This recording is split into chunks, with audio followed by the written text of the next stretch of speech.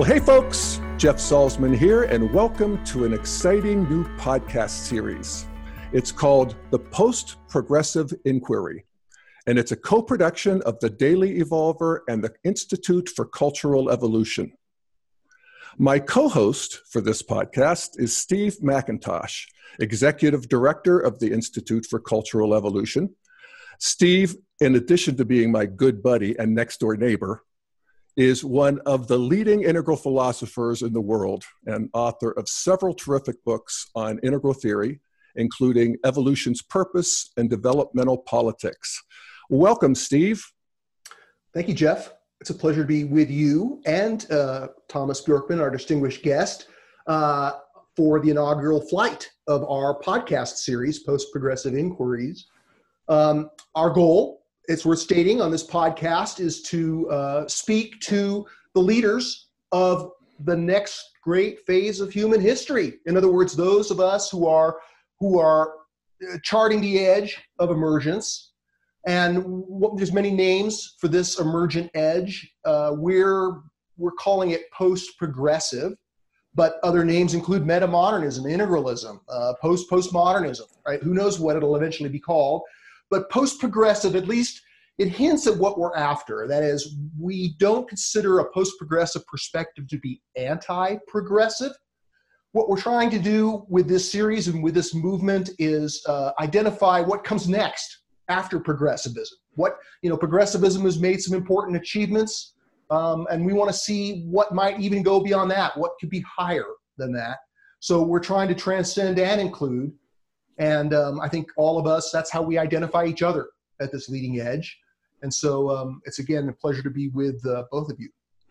Yeah. So let me introduce our first guest.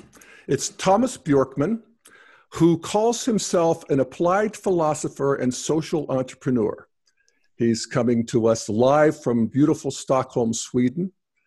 He is the creator of a number of evolutionary projects, including the Oak Island Center, Escaret Center, an Esalen-type retreat center on an island in Sweden. It sounds fabulous. He is involved with a number of media platforms, which we may get him to talk about. And he is the author of several books, including The Market Myth, The World We Create, From God to Market, and The Nordic Secret, which he co-authored with Lene Rachel Anderson, and which was the topic of a very laudatory David Brooks column in the New York Times a few months ago. I remember reading about it. So I'm really happy to have you with us today, Tomas, and welcome to you. Thank you. Thank you, Jeff, and thank you, Steve. It's great to be on your show. So, Steve, why don't you start us off? Sure, happy to. So let me just say how impressed I was reading at least the two books, The Nordic Secret and The World We Create. I think one of the main focuses of our dialogue today, I hope we can focus on The World We Create, because that really makes a significant contribution to this emerging perspective that we're all about. But let me begin by just asking you in a general way to tell us the focus of your work right now. I mean, we write books, it takes a while for them to get published, yeah. Things move on. So tell us what you're really passionate about in the moment now. Yeah, so perhaps I could also take the opportunity to tell you and our listeners a little bit about my background. I studied mathematics and physics at university, and was already back then very fascinated about complex adaptive systems and self-organization and emergence and all of that.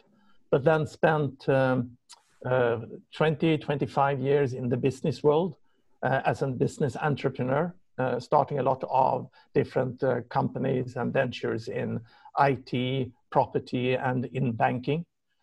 Started a banking business in Scandinavia in 1990 and sold that business 10 years later to one of the largest Swiss banks. And when I did that, I had the opportunity to take a pause and to think about what to do with the second half of my life.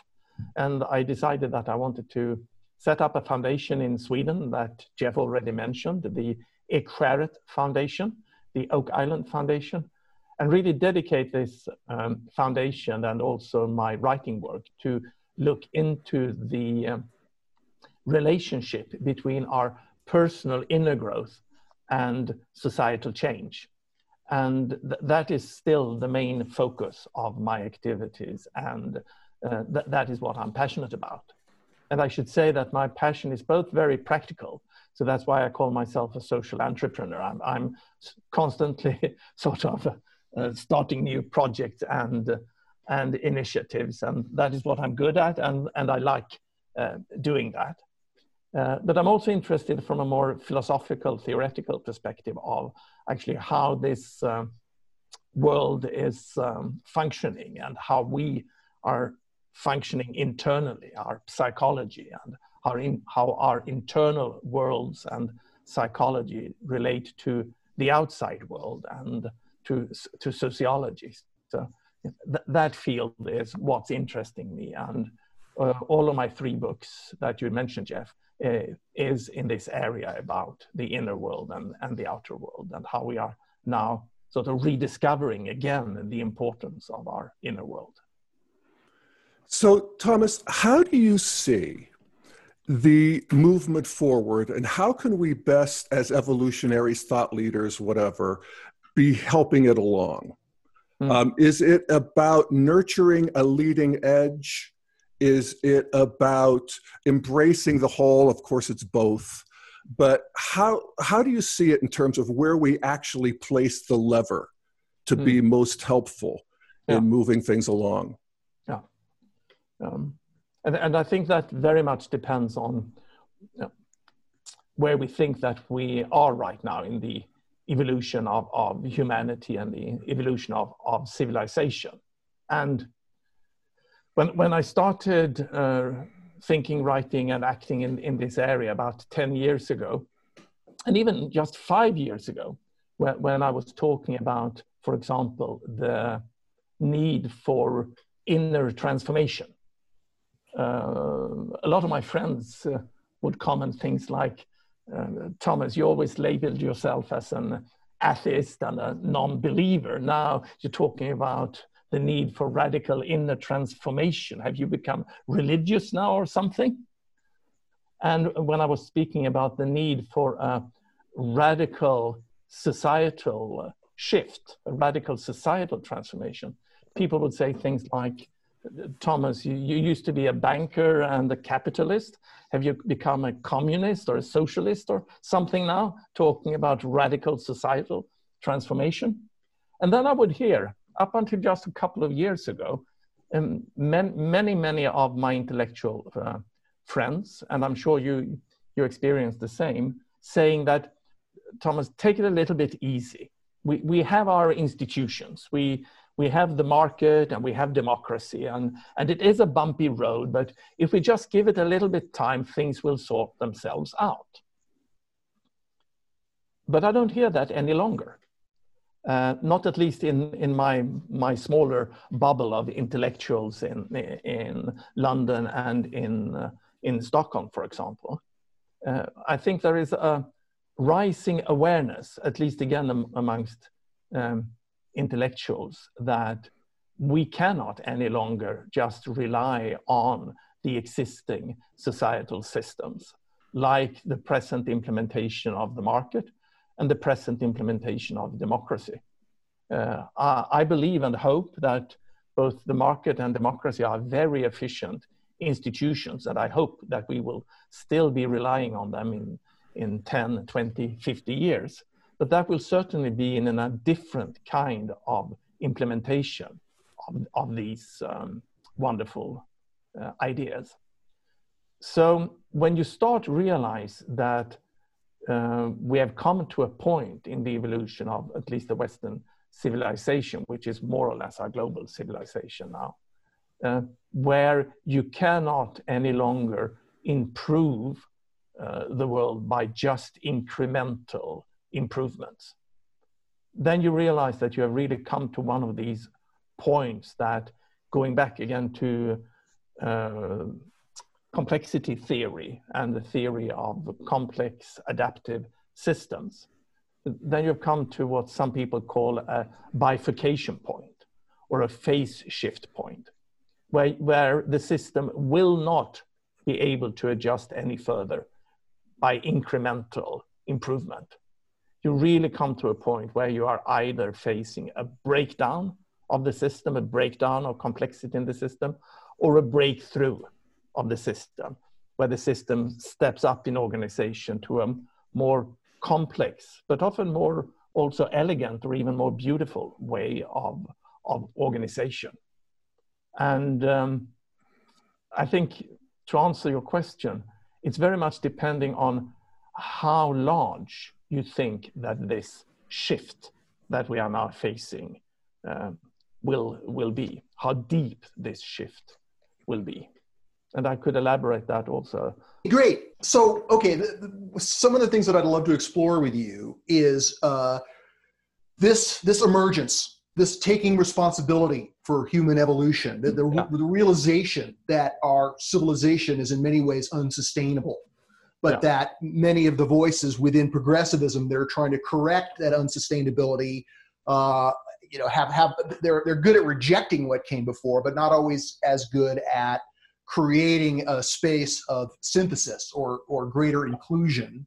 The exciting thing is that it seems that here in the United States, there are many lines of development that are attempting to stake out this higher ground. Like the way we put it is that there's very little common ground left between the political factions of American society.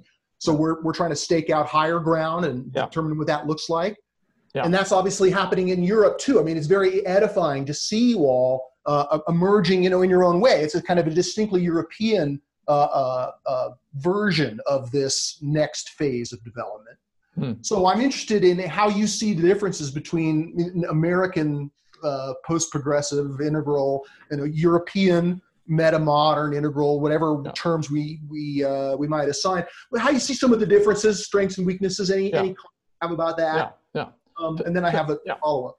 Yeah. So first of all, before commenting on that, I think it's important to remember that if we believe, as I do, that this transformation that we are in right now will be a deep transformation, and that it will entail the emergence of completely new properties of this system.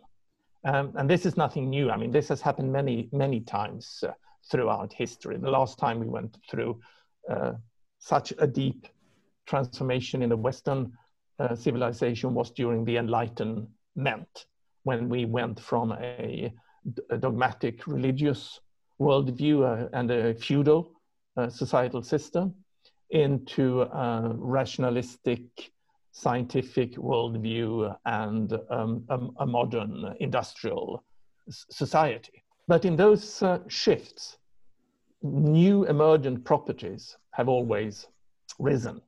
And I think that is what we are going to see here now as well. So if we are going through an emergent process, then per definition, we cannot know what will be the outcome of this process if it manages to organize itself on a, again, higher, more complex, more elegant, and perhaps even more beautiful way of organization. So we cannot really manage this transition. We cannot really plan the transition. And I think that is one of the main limitations of many of the progressive movements that we see right now, both in the US and in Europe, that there is still a belief that we can actually plan and manage our way into the new society and even intimidate ourselves and each other into a new society. And I don't think that is possible. I don't think that is possible. So then should we then just give up and trust the systems, the market and democracy and all of that to take us that? No, I think that's evident that we cannot do that either. So then going back again to complex system science and looking generally on complex systems that are in a phase transition like this or at a bifurcation point, what could one generally say about at least increasing the odds for a positive outcome of the emergence, increase the odds of a breakthrough rather than a breakdown. And if you look at complex adaptive systems everywhere, I mean, physical systems, biological systems, living systems, but also cultural systems, then you could say that one important factor in supporting a positive emergence is for the components of the system to develop capacities for more complex interaction and relating to each other. And from this individual ability to relate in more complex ways, that ability will then have emergent effects on the system. So translating that to our human cultural system, that would mean that the best thing we could do today to increase the odds is to help us individuals evolve capacities for more complex and deeper relating, not only to each other, but relating to ourselves in more complex and deeper way, relating to each other in more complex and deeper way, relating to society and relating to the planet and our environment in deeper and more complex ways. And that is what I mean by consciousness development, or development of our mind and our heart and our body, to deepen these capacities for relation. And the good news is, of course, that, first of all, this is nothing new. This is what many of our world religions have been on to for thousands of years, and indigenous traditions and other. But for me, coming more from a scientific background, the best news for me is that contemporary adult developmental psychology clearly shows that these capacities for relating, understanding, sense-making, compassion is not something that we are given with from birth with a certain amount of these capacities, but all these capacities, or most of these capacities, we are actually able to cultivate and to deepen throughout our life, and that this is a process that goes on throughout our whole lives, and that this process can either be hindered by the environment or supported by the environment. And that is why I put so much emphasis in both my writing and in my projects on supporting these kinds of development of these capacities. Yeah, I have to say, I love that. And it's one of the ways that I think about it in an integral world. We have this concept of evolution happens in first person, that is consciousness, what we're actually able to be aware of. Yeah. Second person, how we relate with each other. And if we look at history, the way we relate to each other has evolved radically from stage to stage. Of course. And of course, third person, the actual systems of the world and industrialization and from agrarian and all of that good stuff. And sometimes I think that I want to notice, at least, and I want to hear what you think about this, that a lot of this is happening under its own power, in the sense of just the internet and just the ways, even the ugly ways that we are engaging with each other and fighting and checking each other and getting in each other's hair, and all of the conflicts and that sort of thing, that there's a fruitfulness to that I think we want to notice. Yeah. So it's sort of the wild, crazy aspects of it. And then there's this other side of it, which you're involved with specifically. And I downloaded your app last night. Wow. 29K, it's called. Yes. And I love it. And I should say it's not my app. It's an initiative between my foundation in Stockholm and another foundation called the Northern Lights Foundation, Norrsken, who is a Technology for Good foundation.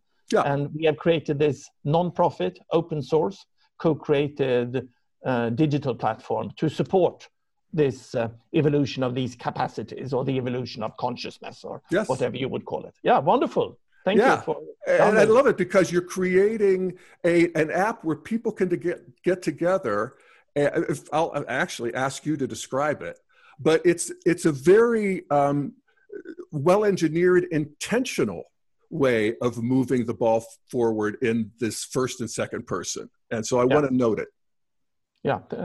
Thank you. So first of all, I should mention that I'm a strong believer in the power of places and the power of nature and the power in the authentic, in real life meeting. And that's, of course, why my foundation has established our own retreat center that you described on an island 2 hours outside of Stockholm. But meeting in person, doing personal development retreats out in nature is, again, I think the absolutely best way to do this. But it is expensive and it doesn't scale. So the hypothesis for this project was, can we at least try to use a digital platform to a little bit both democratize personal inner growth and make it available for persons who might not have the financial means or other ways of participating in real life events. And could we actually test and evaluate the power of the digital world in this respect? And to our surprise, and we've been on this project for more than 3 years now, so we have had the chance to do a lot of evaluation, we find that the digital person-to-person meetings that we facilitate on this platform, and a lot of the growth and development, of course, takes place in these virtual meetings that where we try to recreate the sharing circles that we and other, of course, personal development organizations have been using for ages.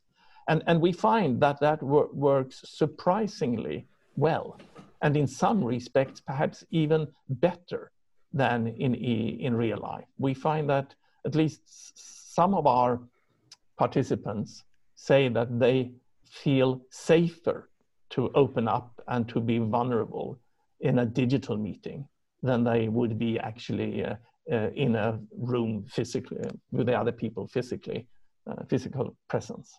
So so we are very happy about this development. And as I said, we try here to be a little bit of a Wikipedia platform. So it's open source, it's non-profit, and we are inviting researchers from all over the world and practitioners to help us to upload interventions that have scientific backing, that they actually are helpful in developing these relational capacities that we just talked about.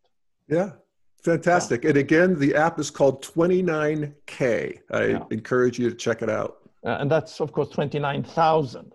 And that is the number of days you can hope to have in your life if you live a long life. And our tagline is "Make them all matter." Right on. Yeah. Right on. Yeah.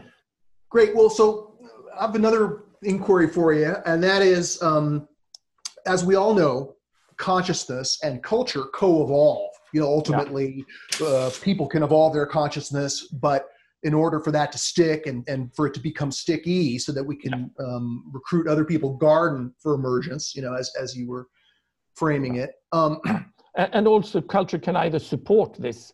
It's one thing is that with the culture, you are starting from a certain level. We do not need to start every generation from Stone Age level. We are starting a little bit higher, hopefully. Yeah, hopefully. Even if it doesn't feel like that nowadays, but hopefully, right. We are starting every generation a little bit higher. So in that respect, culture helps. But then culture is also sort of very much, if you're not going to one of these participating in one of these programs or retreats, then it's really the culture that is supporting you in this evolution, or stopping you or hindering you in this evolution. So some cultures can be more supportive than other cultures to this life journey. That's exactly kind of plays my point of that. Here in America, at least, and I imagine to a certain extent in Europe as well, one of the things that we're working on is the relationship between this emerging post-progressive culture, our label for it, and the previous progressive culture, right? Most people who are attracted to this way of seeing things are coming from a center of gravity in progressive culture, although not all. Yeah. And yet we find that many people who are participating in that culture or attempting to show up and be part of this emerging new culture are still very much rooted in progressive culture. And while some see it as a seamless continuum, we're just kind of a maturing form of progressivism, we're also noticing the need for a bit of a dialectical separation, right? A little bit of pushing off and distinguishing between progressivism and post-progressivism.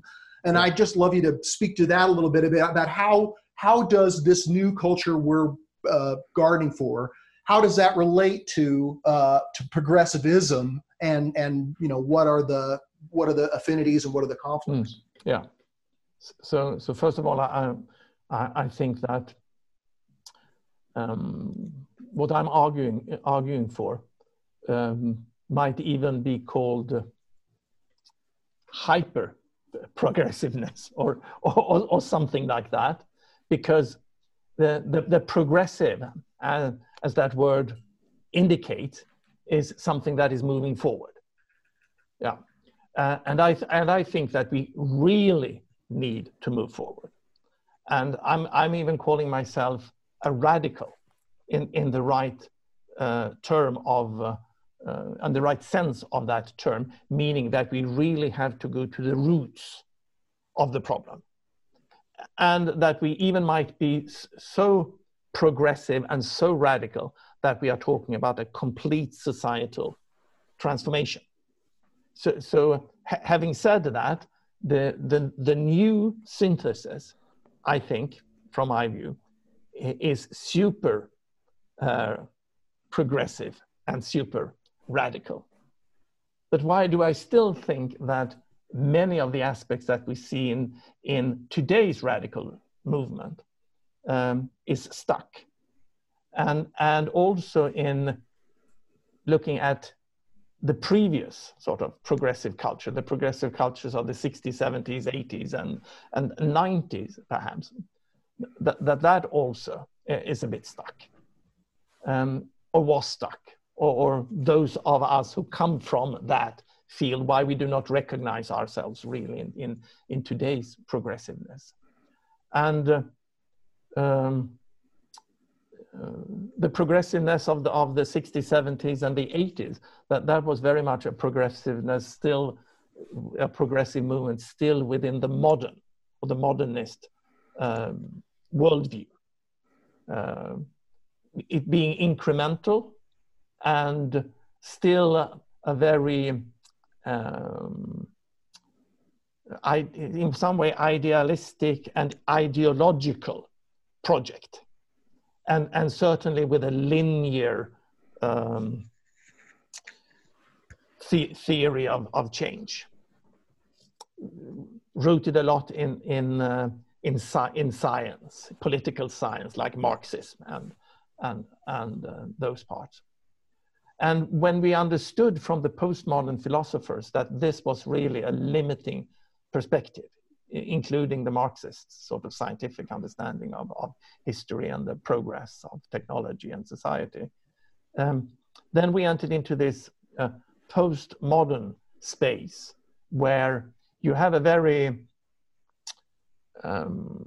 strong and very effective critique of the modern way of seeing the world and pointing out the limitations of the modern worldview.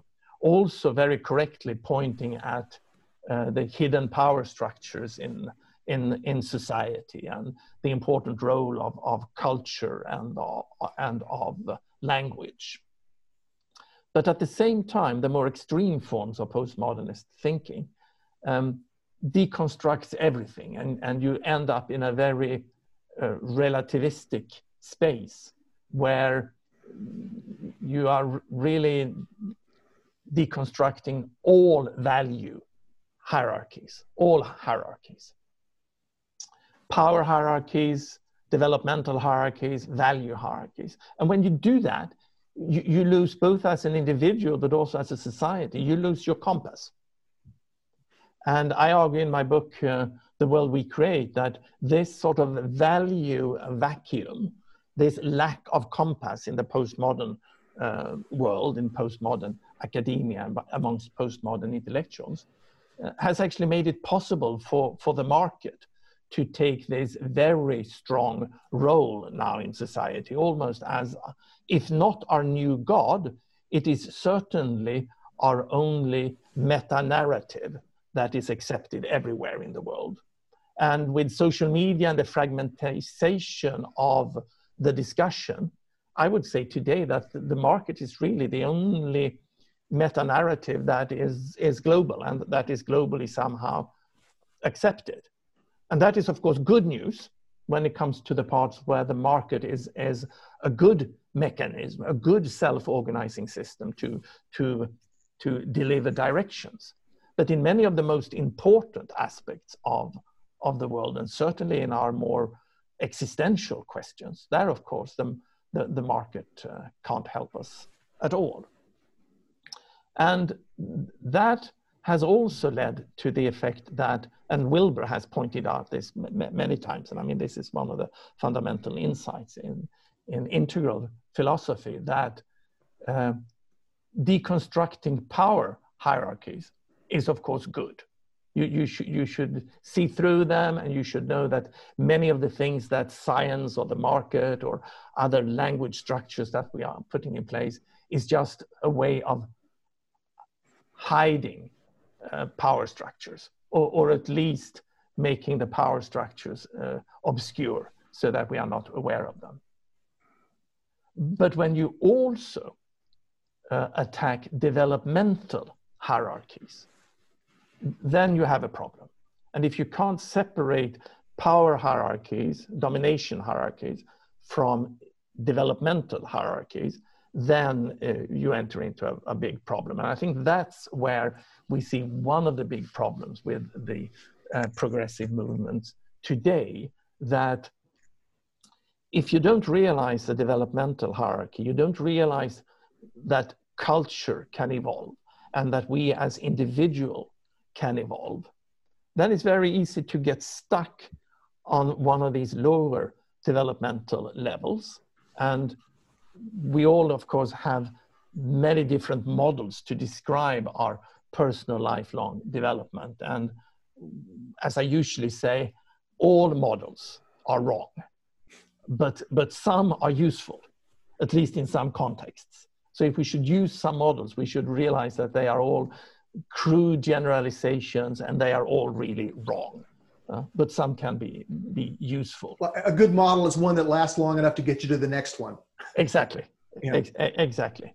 So if we, for example, speaking in the language of Professor Robert Keegan, the Harvard developmental psychologist, one of our most recognized contemporary academics in the area, he is pointing out that a very important step that we can take as adults, as young adults, or later on in life, is going from being in what he calls a socialized mind, where we take our direction, our values, but also our worth from an outside authority, from our group, or from a dogmatic religion, or from an authoritarian leader. And while we are at that level of consciousness, we really need that outside guidance.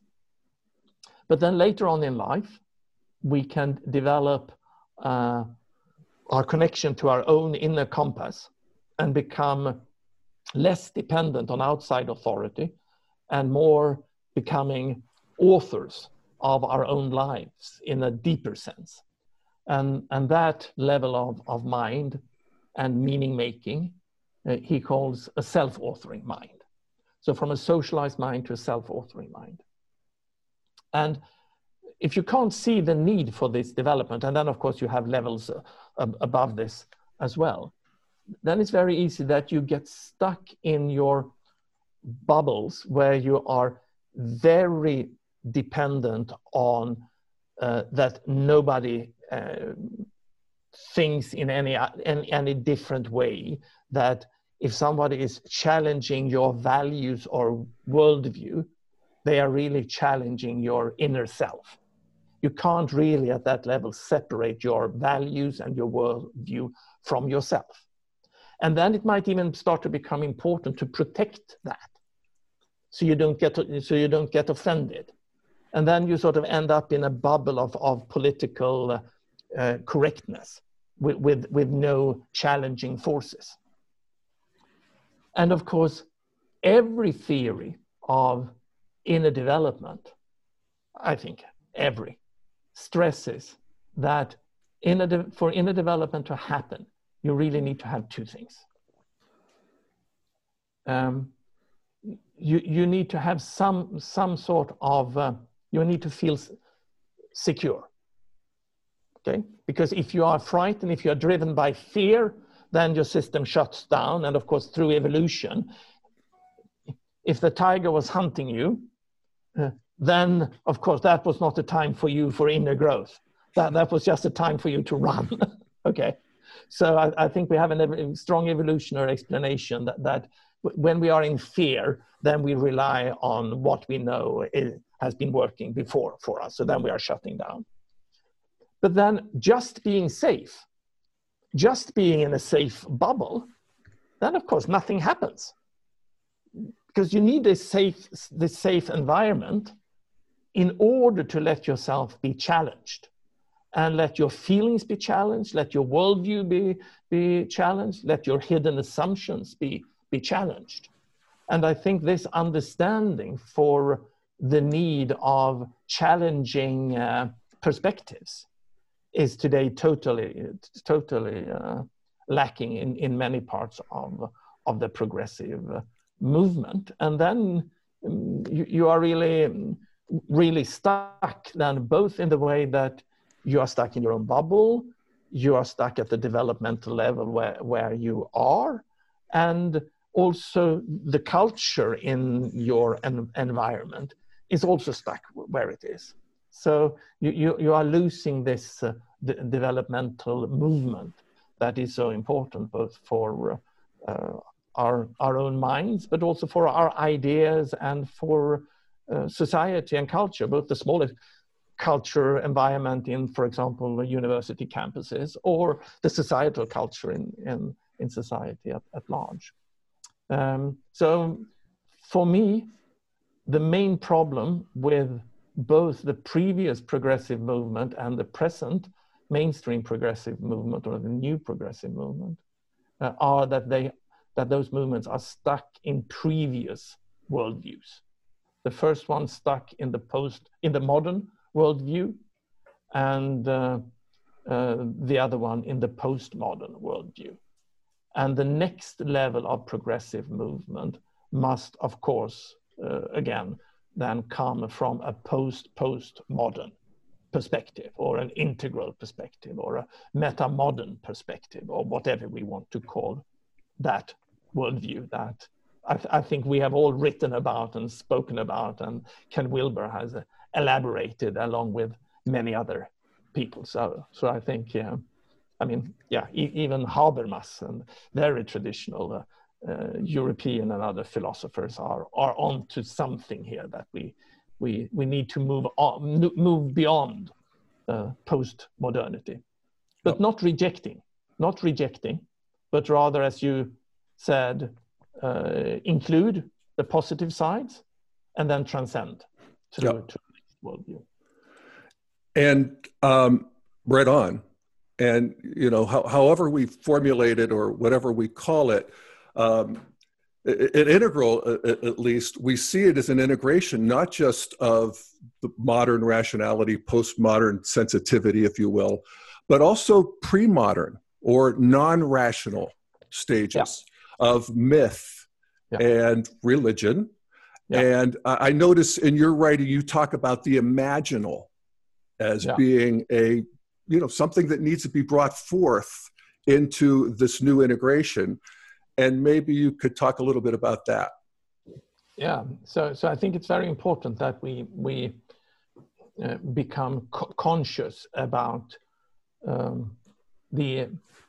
how dependent we are on, what shall we call it, societal culture in a broad sense. And if, when we are in one of these deep societal transitions, again, depending on how deep it will be, we will need new tools to understand these deeper layers, both the deeper layers in society and the deeper layers in ourselves.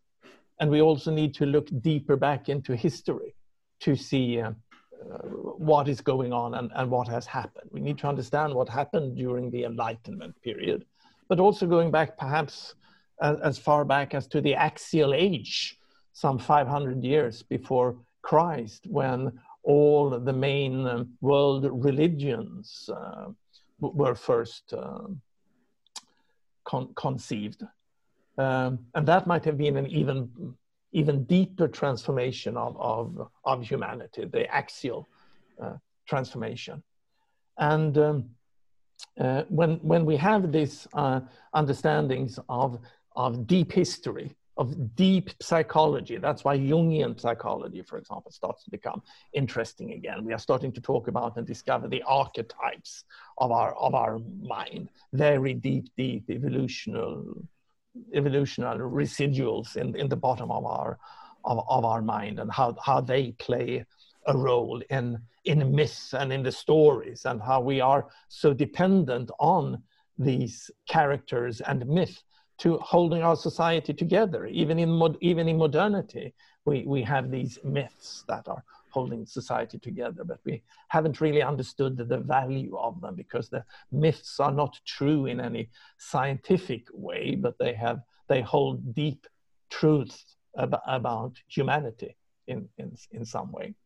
But then in the same way, we need to also in sociology go below this more shallow surface sociology that is helping us to understand how society develops from one year to another, or perhaps from one decade to another, into deep sociology. And if you look into deep sociology, you are even looking below culture and ideology. And then you come to concepts like our collective imaginary that you were referring to. And that is really all the deeper hidden assumptions, metaphors, understandings, thought models that we all take for granted and even underpins our culture and our institutions. And becoming aware of the importance of these collective imaginaries and understanding how they evolve and how they are human creations. But they are so natural to us that the standard metaphor is that our collective imaginary is to us like water is to the fish. I mean, we're just swimming in it. We can't see it, and we need to make a real effort to just become aware of it. But once we become aware of it, then of course that increases our freedom to also be able to change it. But a bit scary thing here with the collective imaginary, just like many other of our phenomena in our socially constructed world, is that they meet us individuals as some sort of objective truth, whereas we on a collective level, we have freedom to change them. So this was very high level and very abstract. So could I give some example to make this a little bit more understandable? Well, the first thing you need to understand here really is that there is a difference, and I think Wilber is very clear that when we talk about the 4 quadrants or the 3 worlds that you were talking about, that there is a difference between the natural world and our socially constructed world. And that we humans have not really, through evolution, got any natural feelings, a natural way of understanding the difference. And that is a bit of a problem to us. So, example, for me as an individual, I am in today's society completely dependent on air, oxygen to breathe, and money to survive. And for me as an individual, I think I could even say that I'm equally dependent on oxygen and money. I can't do without them. So that's for me. I as an individual, I just have to accept my dependence on oxygen and money, and it doesn't help me as an individual to realize that money is just a social construct and could be completely different. Because when I'm standing there in the supermarket and checking out, if I tell the cashier that the money that he or she is asking me for is just a social construct and we don't need to bother about it, and the police will probably come. But then if we look at this on a collective level, even if we got the whole of humanity together and decided that we as humanity, we would not like to be dependent on oxygen any longer, we couldn't do anything about that. Even as a collective, we have to accept our dependence on oxygen. But of course, if we got the whole of humanity together, or even just a nation state together, and said that we don't want to be dependent on money any longer, we want to find another way to allocate the goods and services in society, then of course money could be gone tomorrow. But the sad thing is that in many times in our political world, we seem to confuse these things. So for example, the planetary boundaries of our planet, we think that they are up for negotiation, whereas the market forces we just have to obey, when it's of course the opposite. But in order to change this collective imaginary and this social reality, we need to act collectively. And for that, we need collective sense making. And I think that is exactly what we see today breaking down. The collective sense making and the collective agency, our ability to use this collective freedom. And then, of course, we end up just becoming collective prisoners, all of us prisoners in a dysfunctional collective imaginary.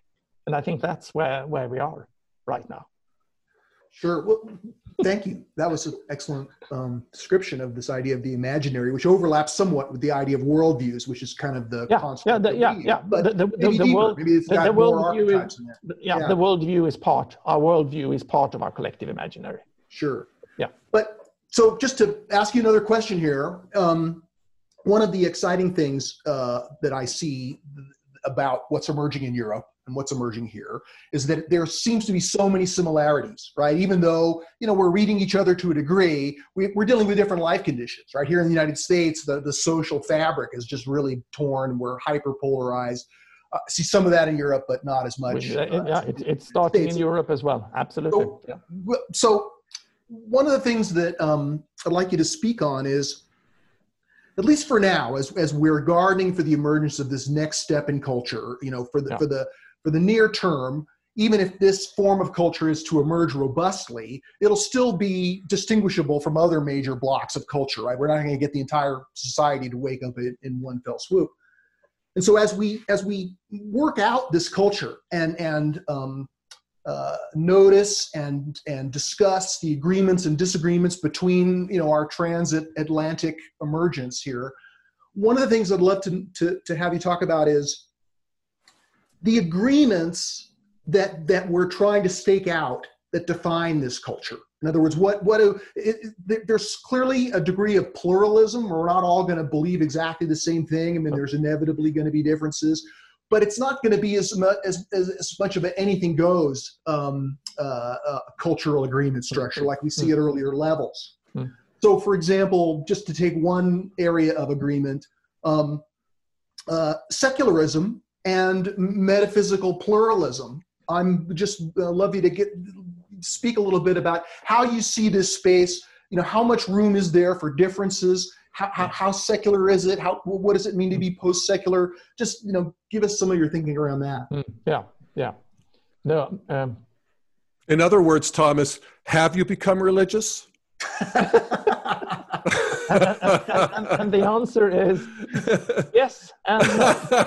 Okay, good. Yes and no. I have I have understood the evolutionary aspects of religion, and that the religion can be interpreted on many different levels of complexity and understanding. And of course, on the more basic levels of religion, I'm totally still an atheist in the meaning that I do not believe in any way in an intervening God or of any sorts. And I don't think that we can find any or all our truths, or perhaps some truths, but not all our truths, in a 2,000-year-old book or a 1,000-year-old tradition. Having said that, I just mentioned that we need to look into deep history, deep psychology, and deep sociology in a way that we haven't done the last 50 years. I mean, these subjects were even a bit suspicious in academia up until very, very recently. In the same way, I'm seeing, and I'm not the only one pointing this out, that both philosophy and theology is now again starting to become relevant. And that philosophy is not just something for philosophers at Oxford, Cambridge, or Harvard to be dealing with, but it actually becomes important even for us more normal humans to understand and navigate these deep transitions. And if these transitions become deep enough, and if it really goes all the way down or all the way up to our meta-narrative, that some sociologists even call our sacred canopy, the outer limits of our social understanding. The horizon of transcendence, as Taylor puts it. Yes, exactly. If you are going to contemplate that, if you're going to try to transcend that or change it or critique it, and that's why it's a sacred canopy, because it's almost impossible to critique it from within the system, and by definition you can't move outside the system. Then you come to the theological questions, because theology is ultimately, at least on a higher level of complexity and consciousness, about exactly those outer limits of our human existence, the human being. So yes, I become at least a little bit more interested in theology nowadays than I was 20 years ago. But please remind me again the question. I lost the question. Oh, sure. Well, in other words, let me just frame it another way. We want to tune in to how you all are thinking over there, and we want to, sort of get a synchronicity going between our transatlantic forms of emergence, and we want to have a degree of pluralism among our different. Yes. Okay, that's it. I got it now. We eschew magical thinking. We don't want to confuse myths for literal reality. We want to transcend religious conceptions of the world, but we also want to create a cultural space that does retain a degree of spiritual pluralism. Well, absolutely. And allow for different perspectives on what's real. Absolutely. So yeah, I'm back on track. So I certainly think that the more complex our world becomes, and the deeper we try to understand our world, the more perspectives of the world we need. We shouldn't confuse that with a postmodern myth that all perspectives of the world are equally valid. But I think that in any given situation, every perspective is adding something new. But of course, given what problem you are examining, some perspectives have more explanatory values than others.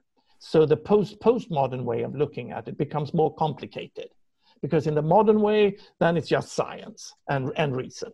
In the postmodern, it's any way it goes equally well. In the postmodern, then you have to start discerning and valuing these different perspectives. And of course, that's much, much more demanding of you than the two previous. So having said that, I believe that we need to be moving into a truly multicultural world with many different worldviews and perspectives and understandings of the world. It's not just from an epistemological point of view, from understanding the world, it's also from an evolutionary point of view. Evolution thrives on diversity. Again, any complex dynamic system, evolution, whatever, if you have a monoculture, there is no evolution. You need to have differentiation for evolution to happen. Having said all of that, at the same time, we are living in a global civilization. We are all interconnected. We have this freedom to change these fundamental aspects of our civilization. Our collective imaginary, we can change institutions like the market. Even the free market, as I argue in the market myth, can be constructed in many different ways. And the way of the present market is more or less just a historical random walk process that have led us here. If we are going to exercise that collective freedom, we need to be able to exercise collective agency. And for that, we need collective sense-making.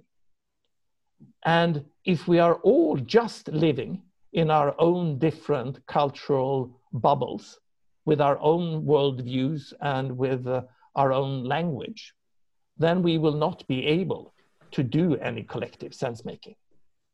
So that is the paradox. We need the multicultural, we need many perspectives, we need different ways of understanding and seeing the world, but also we need a common language and a common understanding for these perspectives to really cross-fertilize each other and help in a collective sense-making process. And exactly how we will reconcile this, I don't know. I just know that going either way, saying total multiculturalism, that's fine. That will just end in fragmentation, no understanding, possibly war and environmental disaster. But also the other way around, saying that now we need a world civilization and we need a world government and we need one worldview, perhaps a more advanced worldview, even an integral worldview, but we need to implement this all over the world for us to make sense of this and take humanity forward. I think that's also disaster. So somewhere in the middle here. And I wonder, and here I'm perhaps a little bit different from some parts of the progressive movements today and the environmental movements that in many cases are anti-technology. Of course, as you hinted here before, Jeff, what is one of the factors that has been driving this cultural evolution and the need for cultural evolution, and is also pushing us now to really step up as humanity, is, of course, technological evolution. And the Enlightenment was perhaps driven by the printing press, and now we have the internet, and the internet is making all of this both possible but also necessary. And in the same way, we see artificial intelligence, we see network technology, we see blockchain technology. Perhaps technology will somehow help us to be able to reconcile sort of the local differentiated pluralism with some sort of global sense-making and agency. Yeah. We got to try to integrate that polarity. By having artificial intelligence and blockchain technology sort of accumulate ideas and other things, and in that way develop new forms of democracy that has never before been possible, not even to imagine. That could be a global democracy, but on the same time with very strong subsidiary principles that no decisions should be taken on a higher level than necessary, and leaving a lot of diversity and freedom for local things to happen everywhere, but where we need global coordination that we perhaps could be able to achieve that through push power down as much as possible, but but still where we need to have the power to agree on these overall principles. So if we should have global trade, how should that be organized? If we want to protect the planet, how could we have rules that would govern the whole system, but still be possible for different implementation in different places, depending on local culture and worldviews and other things. Well, and it's here, sorry, I just want to say one more sentence. It's here where I see technology driving this emergence. And we can already now see what these new technologies might be able to achieve in 5 or 10 years. But 5 or 10 years from now, these technologies will have evolved so much that we cannot even dream about today what will be possible in 10 years. So that's why I also believe that we will have to trust the process somehow, but increase our wisdom, increase our individual wisdom and our collective wisdom to make the best use of these technologies. Well, along those lines, you said something a few minutes ago, Thomas, that caught my ear. And that is that Sweden is following the U.S. into polarization, and we're used to following you. Yeah, you're the ones who were half a step ahead of us, from an integral perspective. We still are. So what's going on? We still are, and more than a step. No, absolutely, it's true for Sweden. I might have been referring to Europe in general. I have my main, I'm in Stockholm at the moment, but I have my main residence in London, and in the UK, we are certainly seeing this polarization rising rapidly. But I shouldn't deny that it's happening also in the Scandinavian countries. So whatever we had here in Scandinavia, I think we are losing it a little bit. And that is what my friend and colleague Lena Andersson and I are elaborating in our book, The Nordic Secret, that you were referring to, where we are talking about how this understanding of the relationship between our inner personal development and societal change, how that understanding was widespread amongst intellectuals and politicians in all the Scandinavian countries 100 or 150 years ago. And they got these ideas of our inner consciousness development and the development of culture from the German idealist philosophers like Schiller, Goethe, Herder, von Humboldt, and Hegel. Those philosophers, they all argued against the Enlightenment philosophers' view of our mind as a rational machine, this sort of fixed consciousness. No, they said, no, our mind is an organic, evolving system that can develop throughout life, and that process of consciousness development can be supported.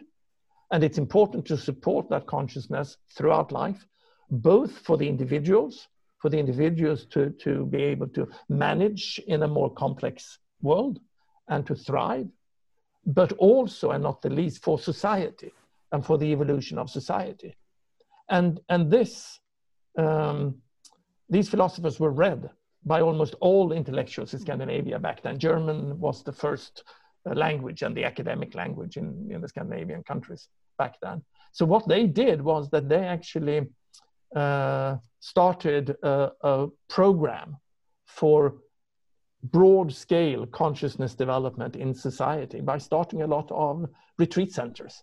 I jokingly sometimes call them. And by the turn of the last century, year 1900, there were 100 centers in Denmark, 75 in Norway, and 150 in Sweden, where young adults, later on with full state subsidy, could spend 6 months in retreat with the expressed aim of taking this step that I was referring to before, from a socialized mind to start becoming more self-authoring, to stop being dependent on an outside authority, on religion or a dogmatic leader, and start to become authors, both of your own life, but also then conscious co-creators of the new society. And back then, of course, it was the creation of modernity.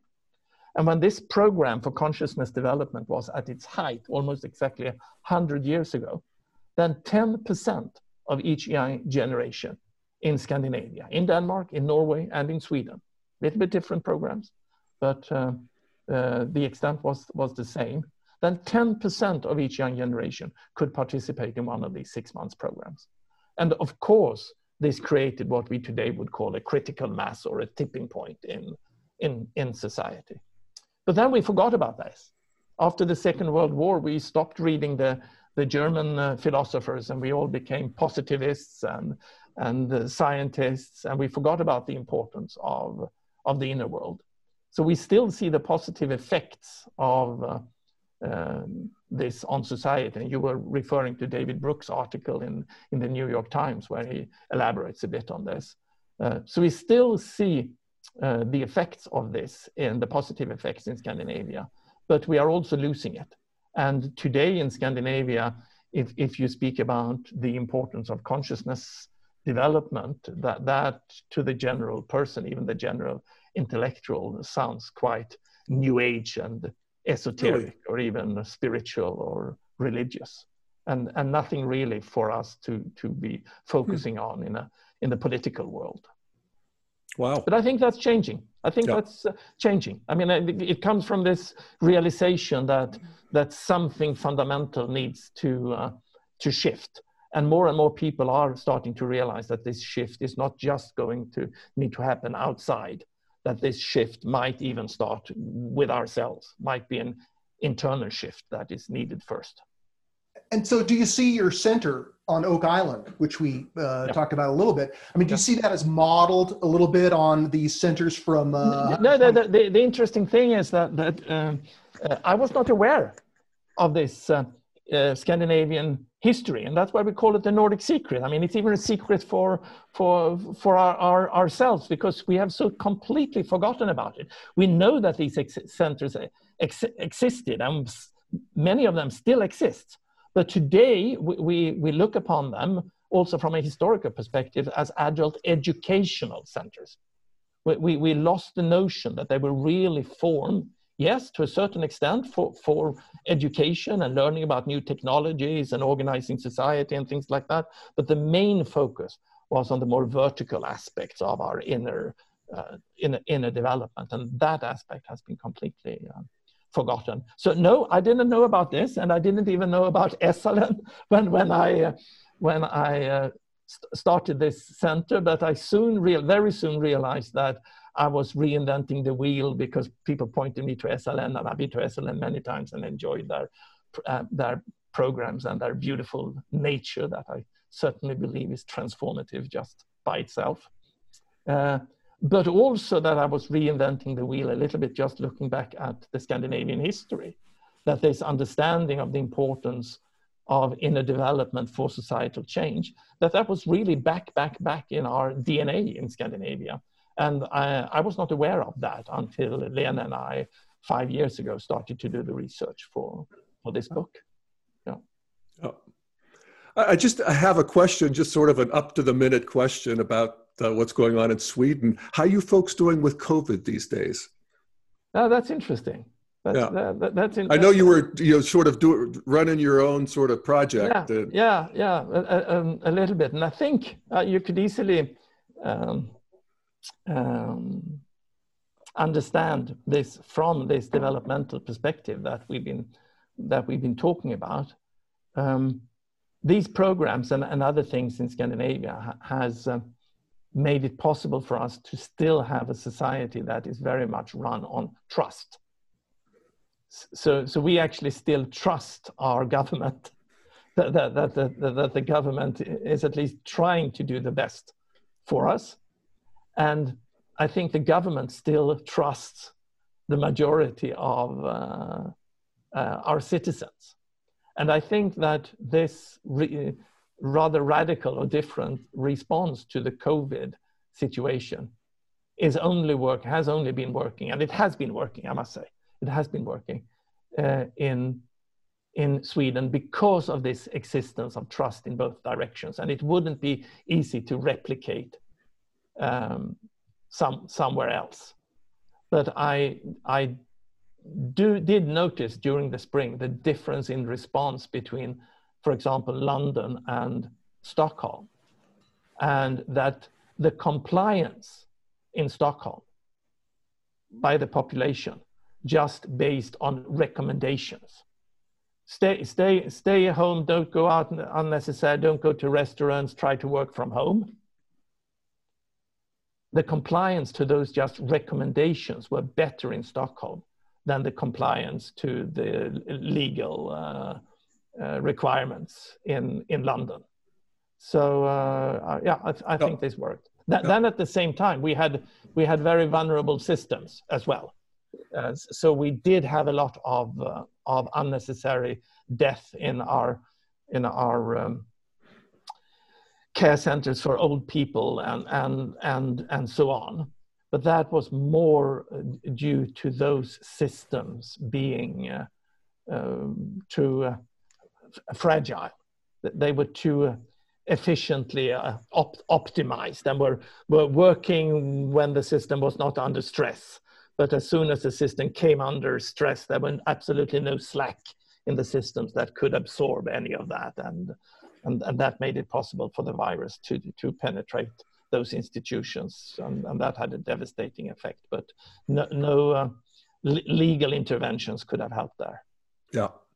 Well, fascinating. And yeah. So really... there we have the difference between different cultures. Yes. And of course, it also proves that trust, as most business people know, trust is also efficient. It's difficult in the market to put a value on trust. And trust is a collective good, so it isn't automatically generated in the market. But if you have trust, then of course you can operate much more efficiently between business partners or suppliers and everything. And of course also in a society. If you have move at the speed of trust, as Covey Jr. puts it.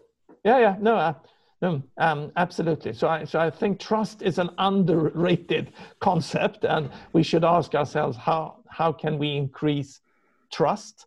And of course, when we are talking about these, making it possible for us to relate in deeper ways to each other and to society in order for this emergence to happen, then trust, creating trust, facilitating the emergence of trust might be an important factor for this also to happen. Yeah, fantastic.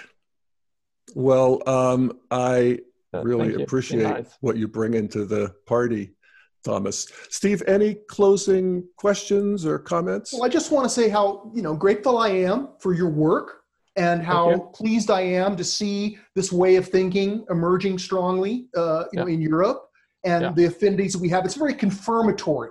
That we're not here by ourselves, that other people are recognizing the same things that we are, and looking forward to further collaborations in the future. Yeah, and I think that if the previous shifts have been based on different geographical areas, of course we are still very much in our different geographical areas.